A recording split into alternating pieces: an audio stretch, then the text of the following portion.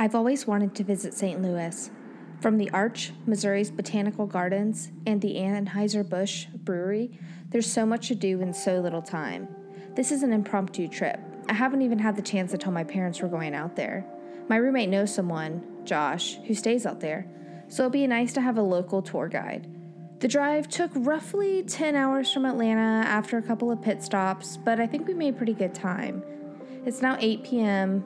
Through the drive, it had been a consistently sunny day at 65 degrees. However, the temperature's quickly dropping. After unpacking for a bit, Josh says, "I have a really exciting adventure for us tonight if you guys are up for it." Immediately, our interest is piqued. We ask, "Oh yeah? What adventure would that be?" Now, I don't know Josh, so I'm not exactly sure what he thinks an adventure is. I'd consider myself a pretty adventurous person, but I'm really hoping it's not a hike in the woods in the middle of the night or something. Josh asks, "I know Katie likes beer. Do you?" I say, "Of course." Now, an adventure to a brewery is exactly what I can get behind. After looking us over, he tells us to change into more athletic clothes, and we'll hit the brewery. It's officially dark as we head out the front door of Josh's apartment complex. Driving in, it looked like a nice enough area and was walking distance to the Anheuser-Busch Brewery. While it was a bit cold for my liking, we walked on. The streets were dead, except for the occasional car or two. As we would pass houses, curtains quickly closed. After a while, we stopped seeing lights on inside the houses. Josh led us down a side street, and now there were no lights or houses. No cars drove by, and it was quiet. Too quiet. We stopped talking long ago, and just the sounds of our footsteps remained. As we moved forward, each step became louder, giving away our location to whoever, or whatever, was listening. At first, this path seemed like it would have been a shortcut, but then I realized Josh never told us which brewery we were headed to, or how far of a walk this was going to be. He abruptly stops, scans the streets, and in an extremely low voice says, "Stay close and be quiet." As the last words leave his mouth, he turns and slinks to the side of a worn-down building. Katie and I do as we're told and follow him, trying to be as quiet as possible. In the darkness, it's hard to tell if this building is a house. The dimensions seem off, and there aren't enough windows. In the distance, Josh rounds the corner. I quicken my pace to keep up. Katie is also following behind in the darkness. I make it to the corner, ready to round it, and stop dead in my tracks. Just on the other side is a small hut-like shape, door hanging open, and the darkest void I've ever seen. A strong wind blows and the cold air swirls around me, moving the small door, creaking softly as it swings back and forth in the wind. I walk towards the small hut. Every fiber in my body is telling me this is not right. I need to get out of here. Is this where Josh went? Just as I'm about to push the door open, I hear from behind me, "Hey, over here." I turn around and Josh and Katie are huddled by the back door of the building. I take one last look at the dark void of the small hut, nervous to turn my back on it, like something might reach out from the void and grab me. I sidestep away from it and close the gap from myself with Katie and Josh. As I reach them, Josh gives a small rap on the door and it slowly opens. Inside there are two people waiting for us to enter. They introduce themselves as Seth and Corey. We walk into the small room. Seth hands us each a beer. Lemp original recipe. I open mine and take a sip. It's unremarkable, tasting just like a Pabst Blue. We all go through general introduction, enjoying our beers, when I can't help myself and ask, "So, what exactly are we doing here?" Seth's face lights up and he says, "Ever been in a cave before?" Now, I've been caving. I wouldn't say I necessarily like being in a cave, but I am not about checking out in front of all these people. Corey leads us to a staircase, descending into the darkness of the basement. We turn on the flashlights on our phones and head down. The stairs are creaky and the air is damp. We huddle in a small room of the basement. There's what looks like a sewer grate on the floor. Corey picks it up and moves it aside. Corey goes first, then Josh, then Katie, me, and Seth following behind. We have to use both hands, and none of us have headlights, so we climb down in darkness. I have no idea how far down we must climb. It feels like an eternity. I brush up against something on my back, and Katie says, "Step down, you're about to be at the ground." Her disembodied voice echoes off the walls, and I can tell we are in a cavern. It is so dark down here.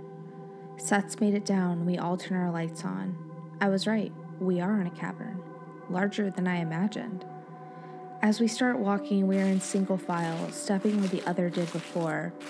Your steps have to be meticulous. The ground is slick because of the mud and water.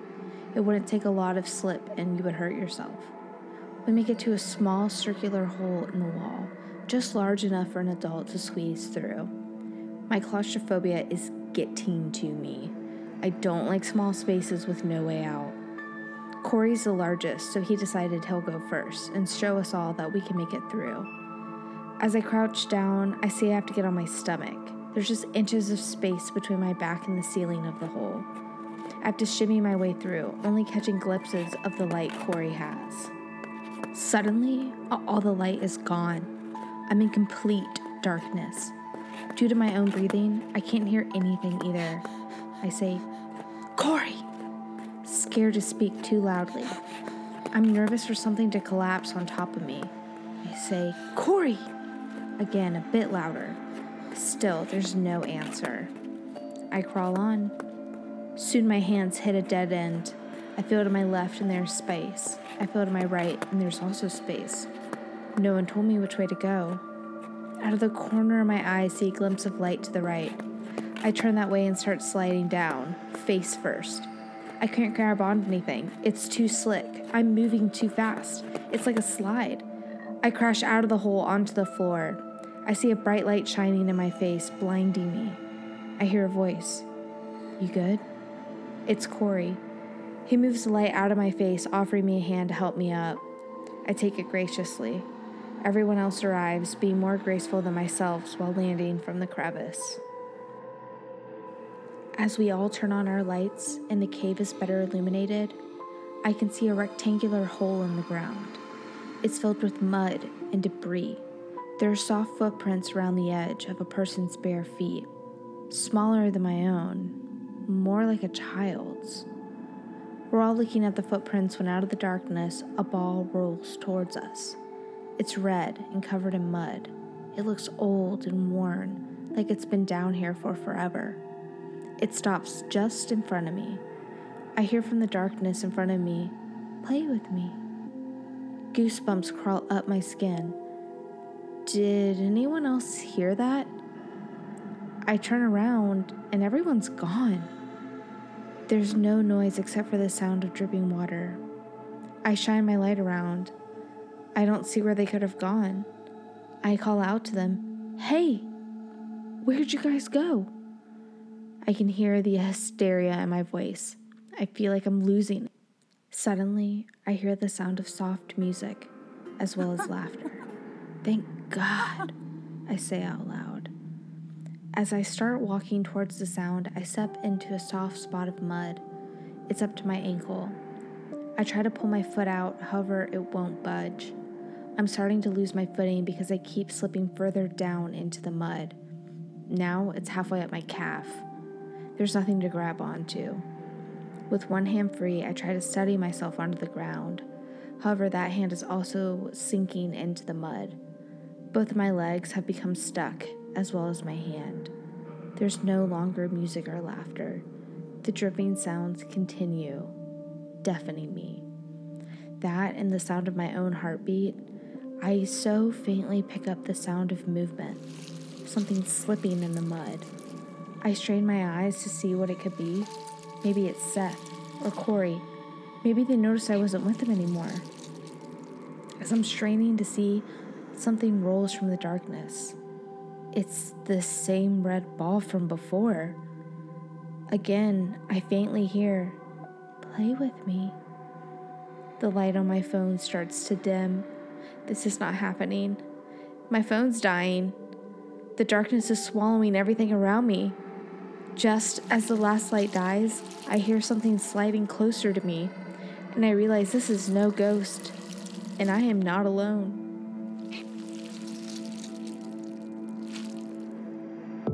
Hey guys, it's Holly and Brittany, two sisters who take a deep dive into the history of the world's most haunted places and paranormal happenings. This is Sisterstitious, and it's about to get spooky.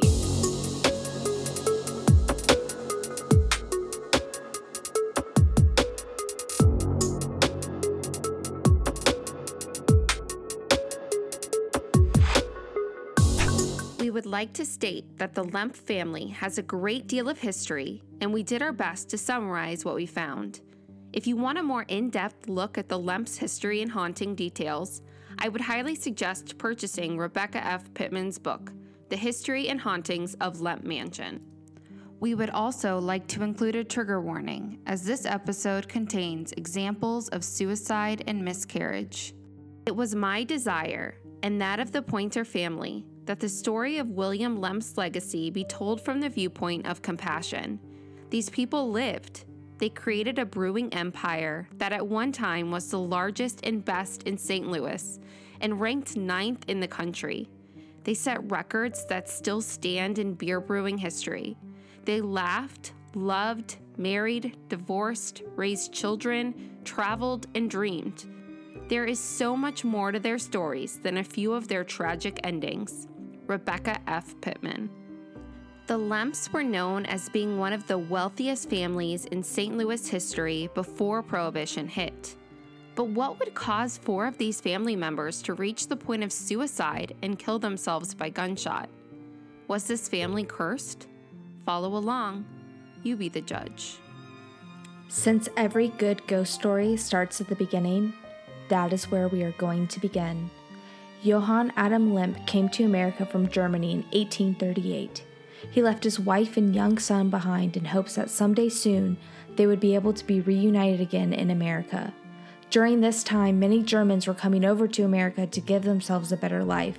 He truly believed that if he worked hard, he would be successful.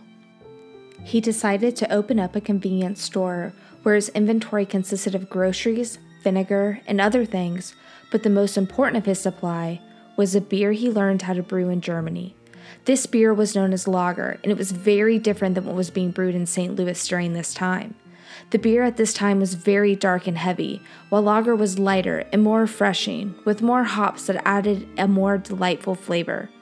The beer became so popular that he was able to close the door of his store and start investing in his new company, the Western Brewing Company. He just started with a small brewery, but later opened a saloon known as Lemp Hall. St. Louis summers were very hot, and this posed a problem to the lagering process when needing to keep the beer cool during the fermenting stage. He decided to take advantage of the caves that lay underneath St. Louis, since they consistently kept such a good environment for brewing lager. The cave could be kept cool with blocks of ice that were brought from the Mississippi River. Lemp's brewery was one of the biggest in the city, and in 1858, his beer won first place at the annual St. Louis Fair. Adam Lemp passed away in 1862, and while the success with his brewery was incredible, it didn't take off full force until his son William took it over. William started to work immediately and decided to expand the brewery. He created a new plant in 1864 at 3500 Lemp Avenue. It covered 5 city blocks at first, but grew to eventually cover 13.7 acres. The brewery continued to be the most popular in St. Louis. In 1876, William decided to buy what is known today as the Lemp Mansion from his father-in-law. This sprawling mansion held 33 rooms, which William decided to renovate to make more to his liking. During these renovations, he built tunnels to the caves that also continued to the brewery. In these caves, he added a swimming pool, banquet hall, and theater. Not only did Lemp focus on his own beer, but he also helped fellow brewers, which you may know today. They were Frederick Pabst and Adolphus Busch. While these companies are still very popular today, they did not beat the success of Lemp at the time. And even though Lemp's beer was extremely popular in St. Louis, he came out with a new brew called Falstaff beer that became popular from coast to coast. Now we will move on to discuss William Lemp's family, as knowing his family will help us better understand the unfortunate circumstances that began to follow.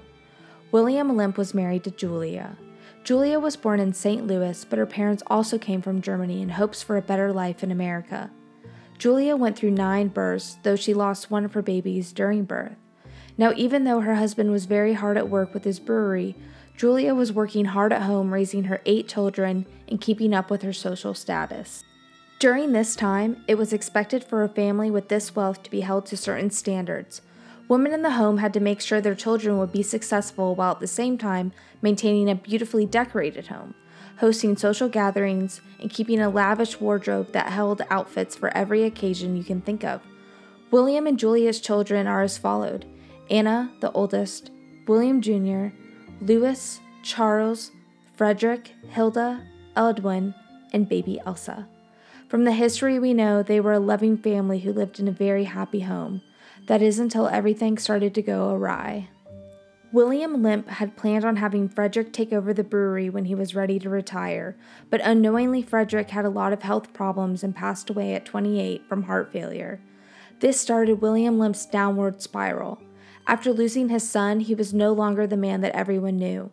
Since continuing his father's business, William was extremely hands-on with his company and always wanted to take the next step to make it better and more successful.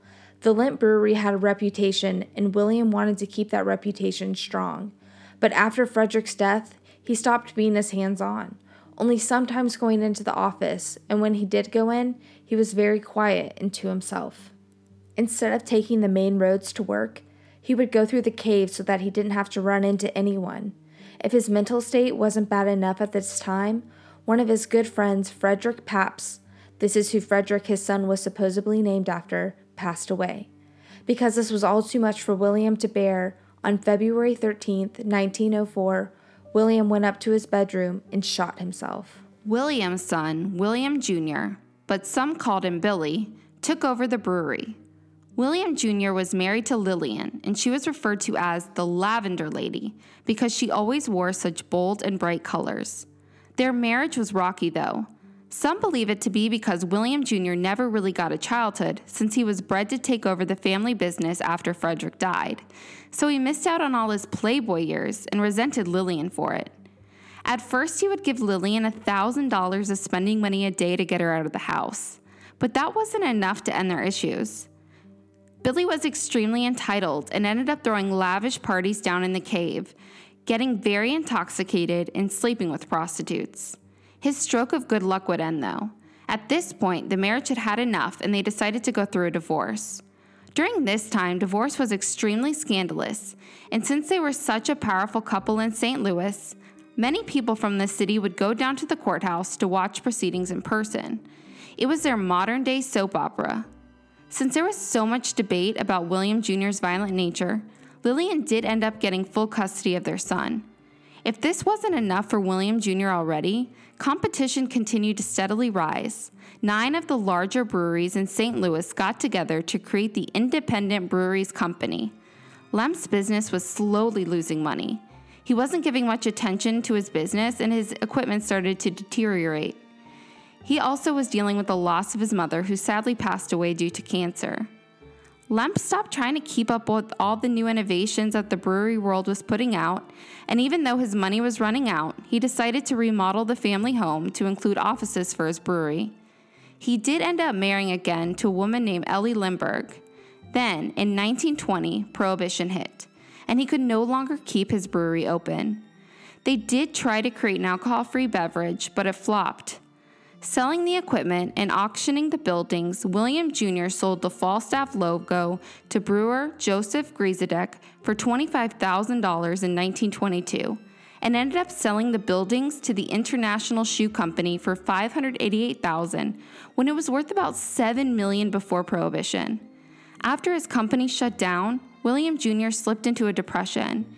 It was also said that he was facing an enormous amount of debt left by his father. He ended up shooting himself in his office in the Lemp mansion. Now, while Elsa Lemp did not work at the brewery, her story is still very important and extremely interesting. Elsa was born on February 8, 1883. She was the youngest child of William and Julia. When Elsa got older, she took a lot of interest. She was known as being very independent and quite accomplished when it came to many endeavors she took on. She was not only into fashion like most upper-class women, but she owned and drove many automobiles. She also owned her own horse called Odd's Fish, and he won in many races. After both her parents passed away, Elsa was known as the wealthiest single woman in St. Louis. Elsa Lemp was to be married to Thomas H. Wright on April 12th. Since she was to be married, she would finally receive $100,000 of her inheritance, which is about $25 million today. The wedding took place in the home of Gustav Pabst. After they came home from their honeymoon, they moved into 48 Portland Place, which was built in 1905. This home was on the market in 2016 for $1.5 million. After they were married and settled into their home, Elsa very sadly gave birth to a stillborn baby August 18, 1914. After this horrible tragedy, the adventurous, fun-loving woman understandably started to fall into a depression, which they commonly called spells during this time.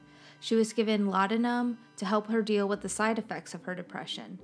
The drug was primarily made up of opium, and it used to be sold without a prescription. Ultimately, she decided she wanted to separate from her husband, filing for divorce February 1st, 1919. She claimed that her husband brought out her very worst sadness and anguish, claiming that he acted like he didn't love her and spent time away on purpose to avoid her. She then began living and traveling alone, until once again she was reunited with Thomas when she went on a trip to New York. They decided they wanted to get back together, and as this may have seemed like two lovers rebuilding their happily ever after, Elsa died from a gunshot wound 12 days later. It was claimed that Elsa shot herself, but there are so many discrepancies in the story that many believe it was actually her ex-husband who shot her. Charles and Edwin, the two brothers who were left behind, were not part of the family business and were living their own lives.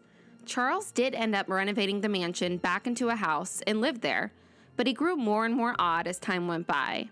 He became extremely fearful of germs and wore gloves all the time. Charles then decided that he too would commit suicide. Tragically, he didn't want to leave his Doberman behind, so he shot the dog first and then shot himself. He was the fourth family member to shoot himself. He was found on May 10, 1949, by one of his staff members. Edwin, who wanted a reclusive life, lived in a secluded estate in Kirkwood. He eventually died of natural causes, but his last wish was to have all of the priceless family artifacts to be burned. All the Lemps were buried at Bellefontaine Cemetery in St. Louis. Much of the mansion's history after Charles Lemp committed suicide is unknown until 1975. The mansion was auctioned off in 1950 and became a boarding house to transient populations. Many of the tenants considered the house to be haunted. They heard knocking sounds, people walking along the darkened corridors when no one was there, missing objects, and lights acting like they have a mind of their own. Many of these stories cannot be backed up or referenced by other individuals. Through the degradation of the mansion, its hauntings became famous, and the mansion was sensationalized. During this period and well into the 1960s, the neighborhood surrounding the mansion began to deteriorate, adding an even more ominous feel to the boarding house. Even though the rent was super cheap, many of the tenants came and went quickly. The area that once housed millionaires now started to carry dilapidated buildings. It was just a depressing atmosphere all around. Much of the grounds and carriage house that belonged to the mansion were overtaken by the development of Interstate 55. The boarding house was losing business and was nearing flophouse status. In 1975, the boarding house was purchased by the Pointer family, and they began the grueling process of restoring the mansion to its previous charm. The Pointer family restored the mansion to a restaurant and inn, keeping some of the ornate, original details it held in its previous life. During the restoration process, it is said to have been difficult to keep workers. Many stories revolving around the restoration process involve the same strange knocks and phantom footsteps. However, the hauntings seem to be amplified. There is one report of Pointer's son hearing a loud bang outside his bedroom door with no source for the noise. Staff members would hear strange noises, see bizarre happenings, vanishing tools, and even drawers and cupboards being closed one minute and open the next. Many of the workers would leave the job and never return. Due to the consistent hauntings that seemed to pique the interest of the neighborhood's residents, Life magazine paid a visit to the Now Inn and dubbed the Lemp Mansion as one of the most haunted houses in America. The hauntings continue. Here are some of the other haunted things guests and workers have claimed to experience. Many guests and workers of Lemp Mansion tend to have some trouble with keeping their room keys in one designated place. Keys tend to go missing constantly, making their way from a table to a new door lock without being picked up or moved by guests. Some visitors have gotten so fed up with their keys being displaced that they decided to check out of their rooms early. This sounds like this could be an easy mistake for guests or housekeepers to make, but it is such a common experience that there's no way this is just a simple coincidence. Keys aren't the only things that go missing or get misplaced. When workmen were working on restoring the property, their tools and belongings would constantly get misplaced. Another area of the house that tends to have a lot of activity is the attic. It has been stated that people have spotted a young boy peering outside of the attic window. Many have related this story to a tale that has never been proven, the monkey-faced boy. It is thought to be an illegitimate son of the Lemps that he kept hidden from the public because he had deformities and Lemp was embarrassed of him. Another story that has been passed around is that he was a son of William and Julia, and that they had him so late in life, so they wanted to keep him hidden and safe from the monstrous world outside. While many people have debunked the life of this child, the attic is still known to have a spirit of a child or children. Guests have left toys in the attic only to come back and see that they have clearly been moved or played with. Other people have claimed to hear kids asking them to play with us and help me. Another sighting that is common is one of a man in a full suit and top hat. His dark shadow tends to be seen leaning against walls in dark hallways. He isn't always seen with his full body appearing. Sometimes only his top half has been visible. Many believe this is Lemp, dressed to the nines in his evening attire, heading out for a night on the town. There is also a piano in the inn, and many people have heard eerie notes being played at random times. As they approach the room the piano playing is coming from, no one is in there. This wouldn't be an actual haunted house without some phantom piano playing now, would it? The Lemp Mansion isn't the only area that is haunted. As mentioned before, the cave system under the Lemp Mansion and Lemp Brewery are a wonder to explore. The cave system, which is now part of Cherokee Cave, is said to be yards long. However, with weaving tunnels that dead end to unknown spots, it's hard to tell just how far these caves go. Many of the systems that were used as an underground walkway have been washed out or collapsed within itself. In the prime of the Lemp dynasty, there were 3 known cave entrances. However, there may have been even more. One entrance is from the Lemp Mansion itself.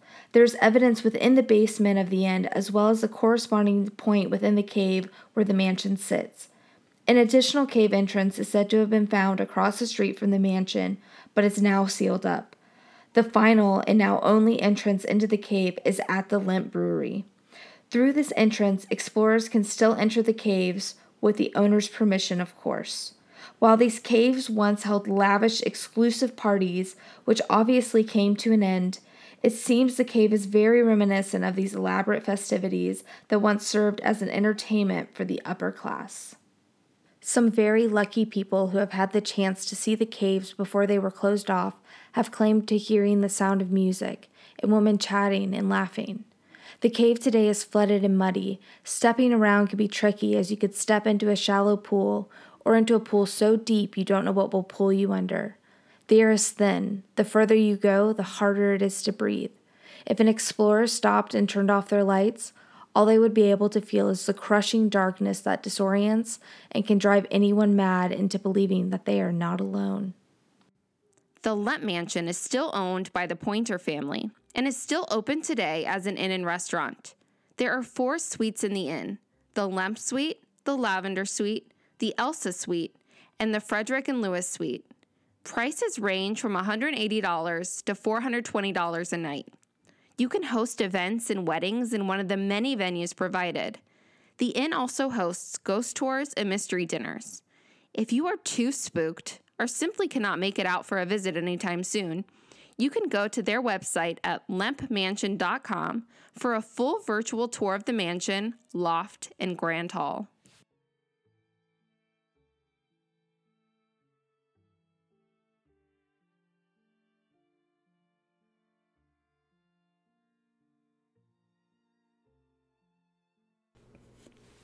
Hey, Brittany. I really enjoyed researching this story, and I wish that we could have fit all the amazing and deep history in one episode, but our episode would have been like 5 hours long. So, yeah, and we're both sitting here with some beers to kind of like get us in the mood for this part of our podcast. Mm-hmm. So, cheers. What are you drinking? I'm drinking a Pabst in honor of the Pabst family, who were close friends with the Lemps. What are you drinking? Very nice. I'm not a Pabst fan, and I'm drinking Sweetwater because that's all we had in the fridge. Sweetwater 420. Well, we're representing Atlanta. Yeah, and Stanley just walked in here, so hopefully he doesn't ruin the audio. There you go. So if you hear a dog, y'all, it's my dog, Stanley. All right, so there was a lot that we were able to learn. And one of the biggest things, I mean, obviously, is that it was such a shame that the Lemps couldn't keep their brewery afloat. And I wonder if Billy wasn't dealing with such intense demons that he was, if he would have been able to keep his brewery through Prohibition. I know that some of the other brewers were able to do that for different reasons. But why do you think, I know we talked about possibly the family being cursed, and that could have been a reason why. Why do you think that maybe they weren't able to keep, or Billy wasn't able to keep it going? Well, one really cool fact that I found out while researching the cave system was underneath St. Louis, in the same cave system that's now the Cherokee cave system, but not a part of what the Lemps used, there is something called, quote unquote, the bone pit, where basically it's just this large pit. Someone was drilling into the ground to make a well, and they found just like this whole big thing of bones. Like, we're not talking one or two animals, we're talking hundreds of animals. And at the time, it was animals that hadn't really been seen. They weren't like hogs from today. These were fossilized bones. So, I mean, I'm speculating. I have no idea. They could have, maybe it was a sacrificial site. Maybe just a bad area. Some other kind of stuff happened before St. Louis was industrialized. I didn't do a lot of research behind the bone pit, but that is one of my theories, because if you find a pit of bones, it's definitely not a good time. Yeah. Why do you think they went under? Well, I mean, I think just because he didn't keep the innovations up and going. The Cherokee cave system that you really got into researching, which is the cave system that they use that's underneath St. Louis. I think that that's such an interesting thing to think about. They could have just kind of tapped into something that they shouldn't have, right? And then that could have set a curse upon their family. But we do know that, some of the other brewers in the area, like Pabst and other things like that, so that if something happened, they already, they kind of knew, I know Bush particularly, already knew that something like Prohibition was going to happen, right? So he was already trying to, kind of find things that were going to work for non-alcoholic drinkers. And honestly, out of the 1,300 breweries that were out there before Prohibition hit, only about 100 were able to survive. It's crazy. Yeah. And so I know that a lot of these companies didn't expect Prohibition to last 13 years. And they were able to get by selling not only non-alcoholic beverages, but selling yeast and other ingredients to make beer. So, while it was illegal to sell beer, you could sell the ingredients to make it, because there were people out there that were making it. And there were speakeasies, right? So they were just kind of trying to get by with anything. And I know that Bush actually just started creating different types of vehicles too. And one of the vehicles that he made was a bus, a van for police officers, so they could take in bootleggers and moonshiners.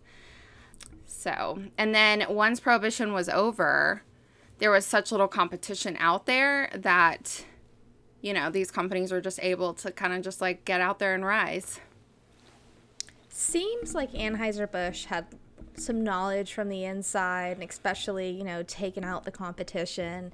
Prohibition ends, and they're one of the top brewers in America, and like still they're everywhere. They're literally everywhere. So I don't know. It's just kind of funny. It's kind of conspiracy to think about. Yeah, I do. I think they must have had some inside information. And I also wonder what made Lemp's lager like so much better, right? I wonder if we could taste it now, what it would taste like. Like, would it taste like Busch? Would it taste like Pabst, like PBR? I wonder how much differently it would taste, if it would have tasted any differently, right? Or if Adam Lemp just kind of like, because he was the first person to come to the United States and actually start, you know, the lagering beer, if that's why, because he was the first person, you know. Well, I think today his beer might taste kind of blah because beer has come such a long way since then, and now it's almost any man's game. If you have a good idea for beer, you know, you could create something so delicious. I love beer. Yeah.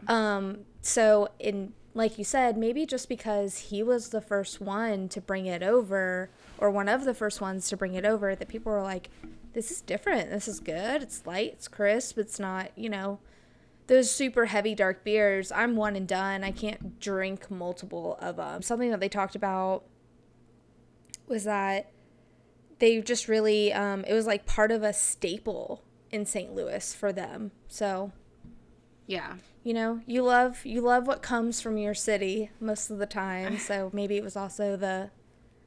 That's true. That's a good point. Yeah, you know, they were like, no other city has this. We have it. Go us. It's so delicious. Yeah, what I also found interesting doing this research is that I guess because so many Germans came to the United States during this time, so it was like very normal to kind of like consume beer throughout the day, that it was expected for these brewery workers to like be drinking beer throughout the day just because it was like fuel for them, right? Like it was, you know, I read that it was like food, right? It's calories. So it was just like expected for people to just be drinking beer as they're, you know, working in these breweries. And wouldn't that be fun? Just sit and drink beer. In Europe, before water filtration really took hold, they drank beer instead of drinking water because it wouldn't make you as sick as just some water that you would have. So I do think it is a part of, you know, their everyday lives and tradition that beer is not, I'm going to drink 10 beers and they can't stand up. It's just a part of their culture, and there's nothing wrong with drinking it. And if you just have one on the job, that's not as frowned upon as it is today. Right. Yeah. Well, I think there's a lot of people that take it in excess, so I get it. Yeah. So moving on to some of the Lemps, I found Elsa's story the most interesting. I think when you really like dive into her story, she was just such like an eclectic character from the rest of them. Seemed to really like have found her own footing, especially as a female during that time, and just like inventing like her own cool life that she was living. But the biggest thing was that, you know, part of the Lemp's history is that 4 of them committed suicide in the same way. But that we, like, you know, a lot of people really don't think Elsa was the one who killed herself, and that it was her husband. And just kind of not knowing if it was, like, yeah, if it particularly was her husband, with the gun being moved and not calling, you know, the police right away. And, you know, the servants having completely different stories. It's just super interesting. Was there anybody that you found interesting in the Lemp family?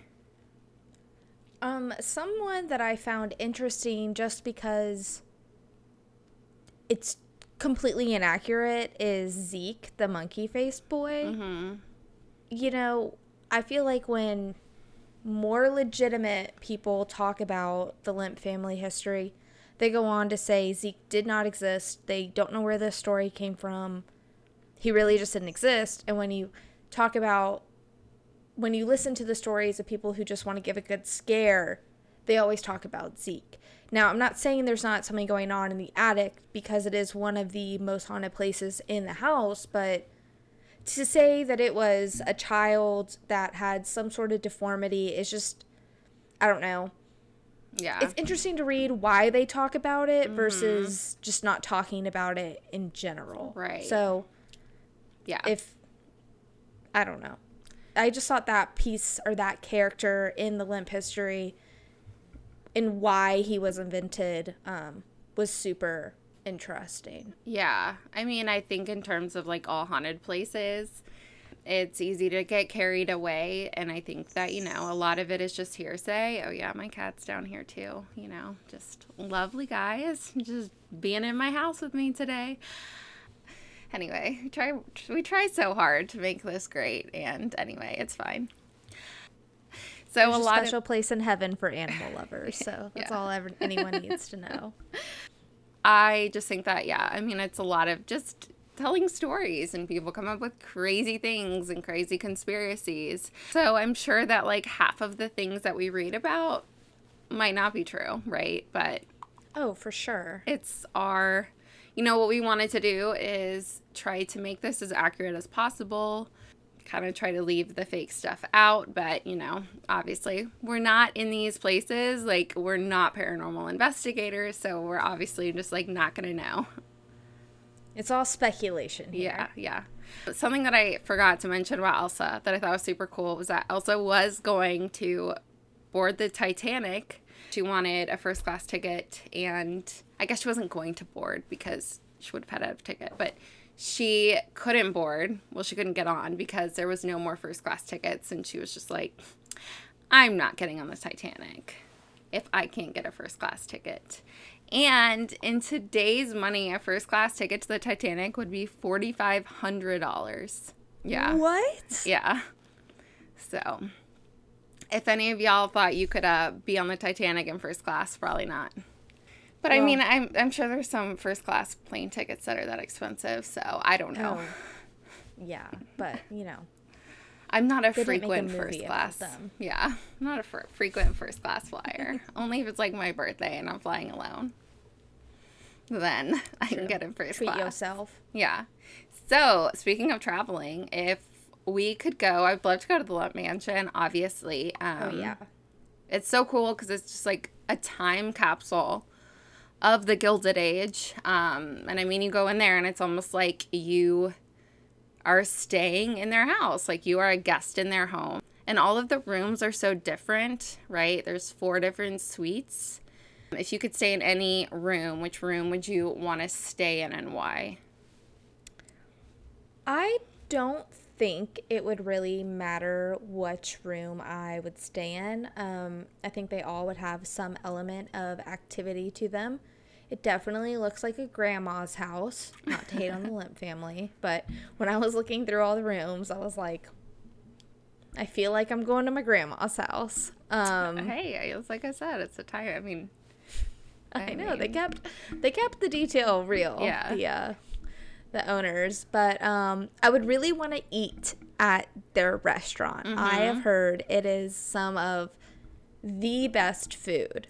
So while I guess staying in one of the rooms would be the cherry on top, I would really be going to tour the house, see the attic, see the basement, which has one of the entrances into the caves, and just eat at the restaurant. What room would you want to stay in? So eating at the restaurant would be cool. I'd like to do like their mystery dinners that they have. That seems like a lot of fun. And their ghost tour. Mm-hmm. I would probably want to stay in the lavender suite just because, you know, it's like a sprawling space. You get a dining room. You have 2 mantles in the room. I don't know if there's like working fireplaces anymore or not. But it's just really pretty and it just like seems very elegant. The upstairs, so in the attic, so the Elsa suite and the Charles and Lewis suites are in the attic. And I know the attic has a ton of, energy in there with hauntings and whatnot. And I mean, you literally have doors that like go right into the, I would say, unfinished part of the attic. And it just is it's so scary. Like, it's so spooky. Yeah, that's where all the creepy stuff happens. Yeah, right? Like, this is where people have thought they've seen Zeke, whoever that little boy is. And there's been, talks of children asking for you to play with them and stuff up there. So, or to help them. Yeah, that's right. Like, what was going on up there? I don't know, but maybe they got stuck no. behind the little door. Yeah, definitely really spooky. And like we said earlier in the episode, like, you can go online and look at all of the like video tours of this house. And it really is amazing because you get to see all the detail. Once again, like last episode, I think it would be fun to stay in the hot spot of the house. So staying in the attic would be pretty cool. If I was like going to go for that purpose, if I was going to go just like enjoy myself and feel like, the lavender lady, Lillian. Would you dress up? Yeah. Why not? Stayed in her suite. Would you dress up? Yeah. Pictures to come, guys. I'll dress in lavender. I think that would be fun, but I don't know. Okay, so in the basement, they call the entrance to the caves the gates of hell. If you could go down there, would you? Yeah, totally. So, you would. Do we know why you can't go down there anymore? It's caved in on itself in certain areas, and a lot of it's so dilapidated that there's a risk of it caving in on itself. And then I don't know how cave systems work with who owns what, because I know it's part of the Cherokee cave system, but I don't know if there's like a Cherokee Cave Society that owns it. But there is the Lemp Haunted Brewery who owns the Lemp Brewery, and that's one of the only entrances that are still open. So they will take people down there. I don't know how much they can explore. I found, it's called House of the Occult. I found it online. I don't think it's open yet, but it's supposed to be a haunted house, which, like, honestly, I already don't like caves. I don't like to be in caves. They're scary. I went in one time and someone was like, let's turn all the lights off. And it was terrifying. I was like, all right, this is just where I'm going to die. I don't think they do the haunted house anymore. I think they used to. You think they used to? Yeah, until like the cave system started to become like a safety hazard risk. Yeah. I do know that like some people have been able to go down and see the caves and like see like parts of some of these entertainment spaces, like part of the swimming pool, part of the ballroom, part of the theater, which is super cool. But you have to be like somebody super special to get to go down there and see that, and you're probably signing a waiver. Oh, so yeah. If you die, they're not held responsible. But I think that would be really cool. I'd love to go down there. And the caves down there don't even really look like caves anymore because they made it look like actual living spaces. Like, it's rectangular and it has columns, and you can see the outline of the swimming pool that's now, like filled with mud. Yeah. And there's like a waterfall in the cave somewhere. The cave is huge. I sent you a picture of it earlier. I'm going to go back and look at part of the cave system. So in the cave system, and we can post this to our Instagram after the episode, it is just the area that the Lemps occupied was just such a small area from their mansion to the brewer house, but it extends so far back, and some of them are just pools of water, so it's not accessible to see what's past that point. So this cave system is larger than what a lot of people have been able to see. But other parts are called the Pit of Death, the Dragon Passage, the Low Wall. It links up to one of the cemeteries in St. Louis. I don't know. This cave system just gives me really bad vibes. Just super bad, don't want to go down there vibes. I wonder how everybody else that's like from St. Louis feels. Like, I wonder how they feel about this cave system. I wonder and walk over it every day. Yeah. I don't know. I also wonder if it's well known. for people in St. Louis. I might sound like such an idiot right now. People in St. Louis might be like, duh. But I don't know. I've never been to St. Louis, so. Well, I just found out somewhere that I worked 2 years has an entire city underneath it, so they may not know. Yeah, that's true. And, maybe we'll talk about Lake Lanier one episode, and Lake Lanier apparently was, covered a ghost town, so... Yeah, I don't know. We'll it happens. See. Yeah, I guess so. Yeah, this is all really, really interesting. I'm excited to keep going and keep learning about all these places. It's going to be a lot of fun. I don't want to give away too much about what we're going to talk about next week. But I did read Jan Bryant Bartel's book, so it was amazing, and I can't wait to talk about that. That's all I'm going to give away right now. So if you really want to do the work to figure out where we're going to talk about next week, you can, but I don't want to give too much away. Okay. Make them work for it. Yeah, exactly. You guys are still listening. And I do want to add, which is something that I wanted to add at the beginning, but we're not very good at this yet, and we'll get better. Seriously, thank you every single person that has listened to our podcast, is just taking the time to listen to the first episode. That's amazing in itself, but to let us know how much you love it, and then people telling us that they didn't expect it to be as good as it was. Thank you. I mean, that's a compliment, right? We're working hard and we're really excited, and it's been a lot of fun, and it's been fun to do this together and kind of see what works, and, using both of our creative processes to get this going, figuring out the layout of our episodes. It's been a lot of fun. So we just really want to thank everybody. Yeah, thank you guys. It's been, I like to say this isn't something I'm super interested in, but I know other people who would be interested in something like this. One of the biggest draws for the Lemp Mansion was the caves for me, which is not even, it's such a side quest of this story, but just it was cool because you got all the Lemp Mansion history and I got all the stuff with the caves, and somewhere in there someone's going to be interested, right? Yeah. So we are super excited to be able to bring all of this to you all. Yes, and we hope you continue listening, and we're open to taking any feedback, and if there's any places that you guys particularly want us to talk about, you can send us an email at sisterstitious@gmail.com, or send us a direct message on Instagram, or just send us a text, So we're excited. We will see you guys next week. Thank you guys for listening to our second episode, and we'll see y'all later. Bye, guys. Bye. This episode was produced, written, and edited by Holly Daniel and Brittany Murray. Cover art by Ben May. We want to thank you for listening to this production of Sisterstitious.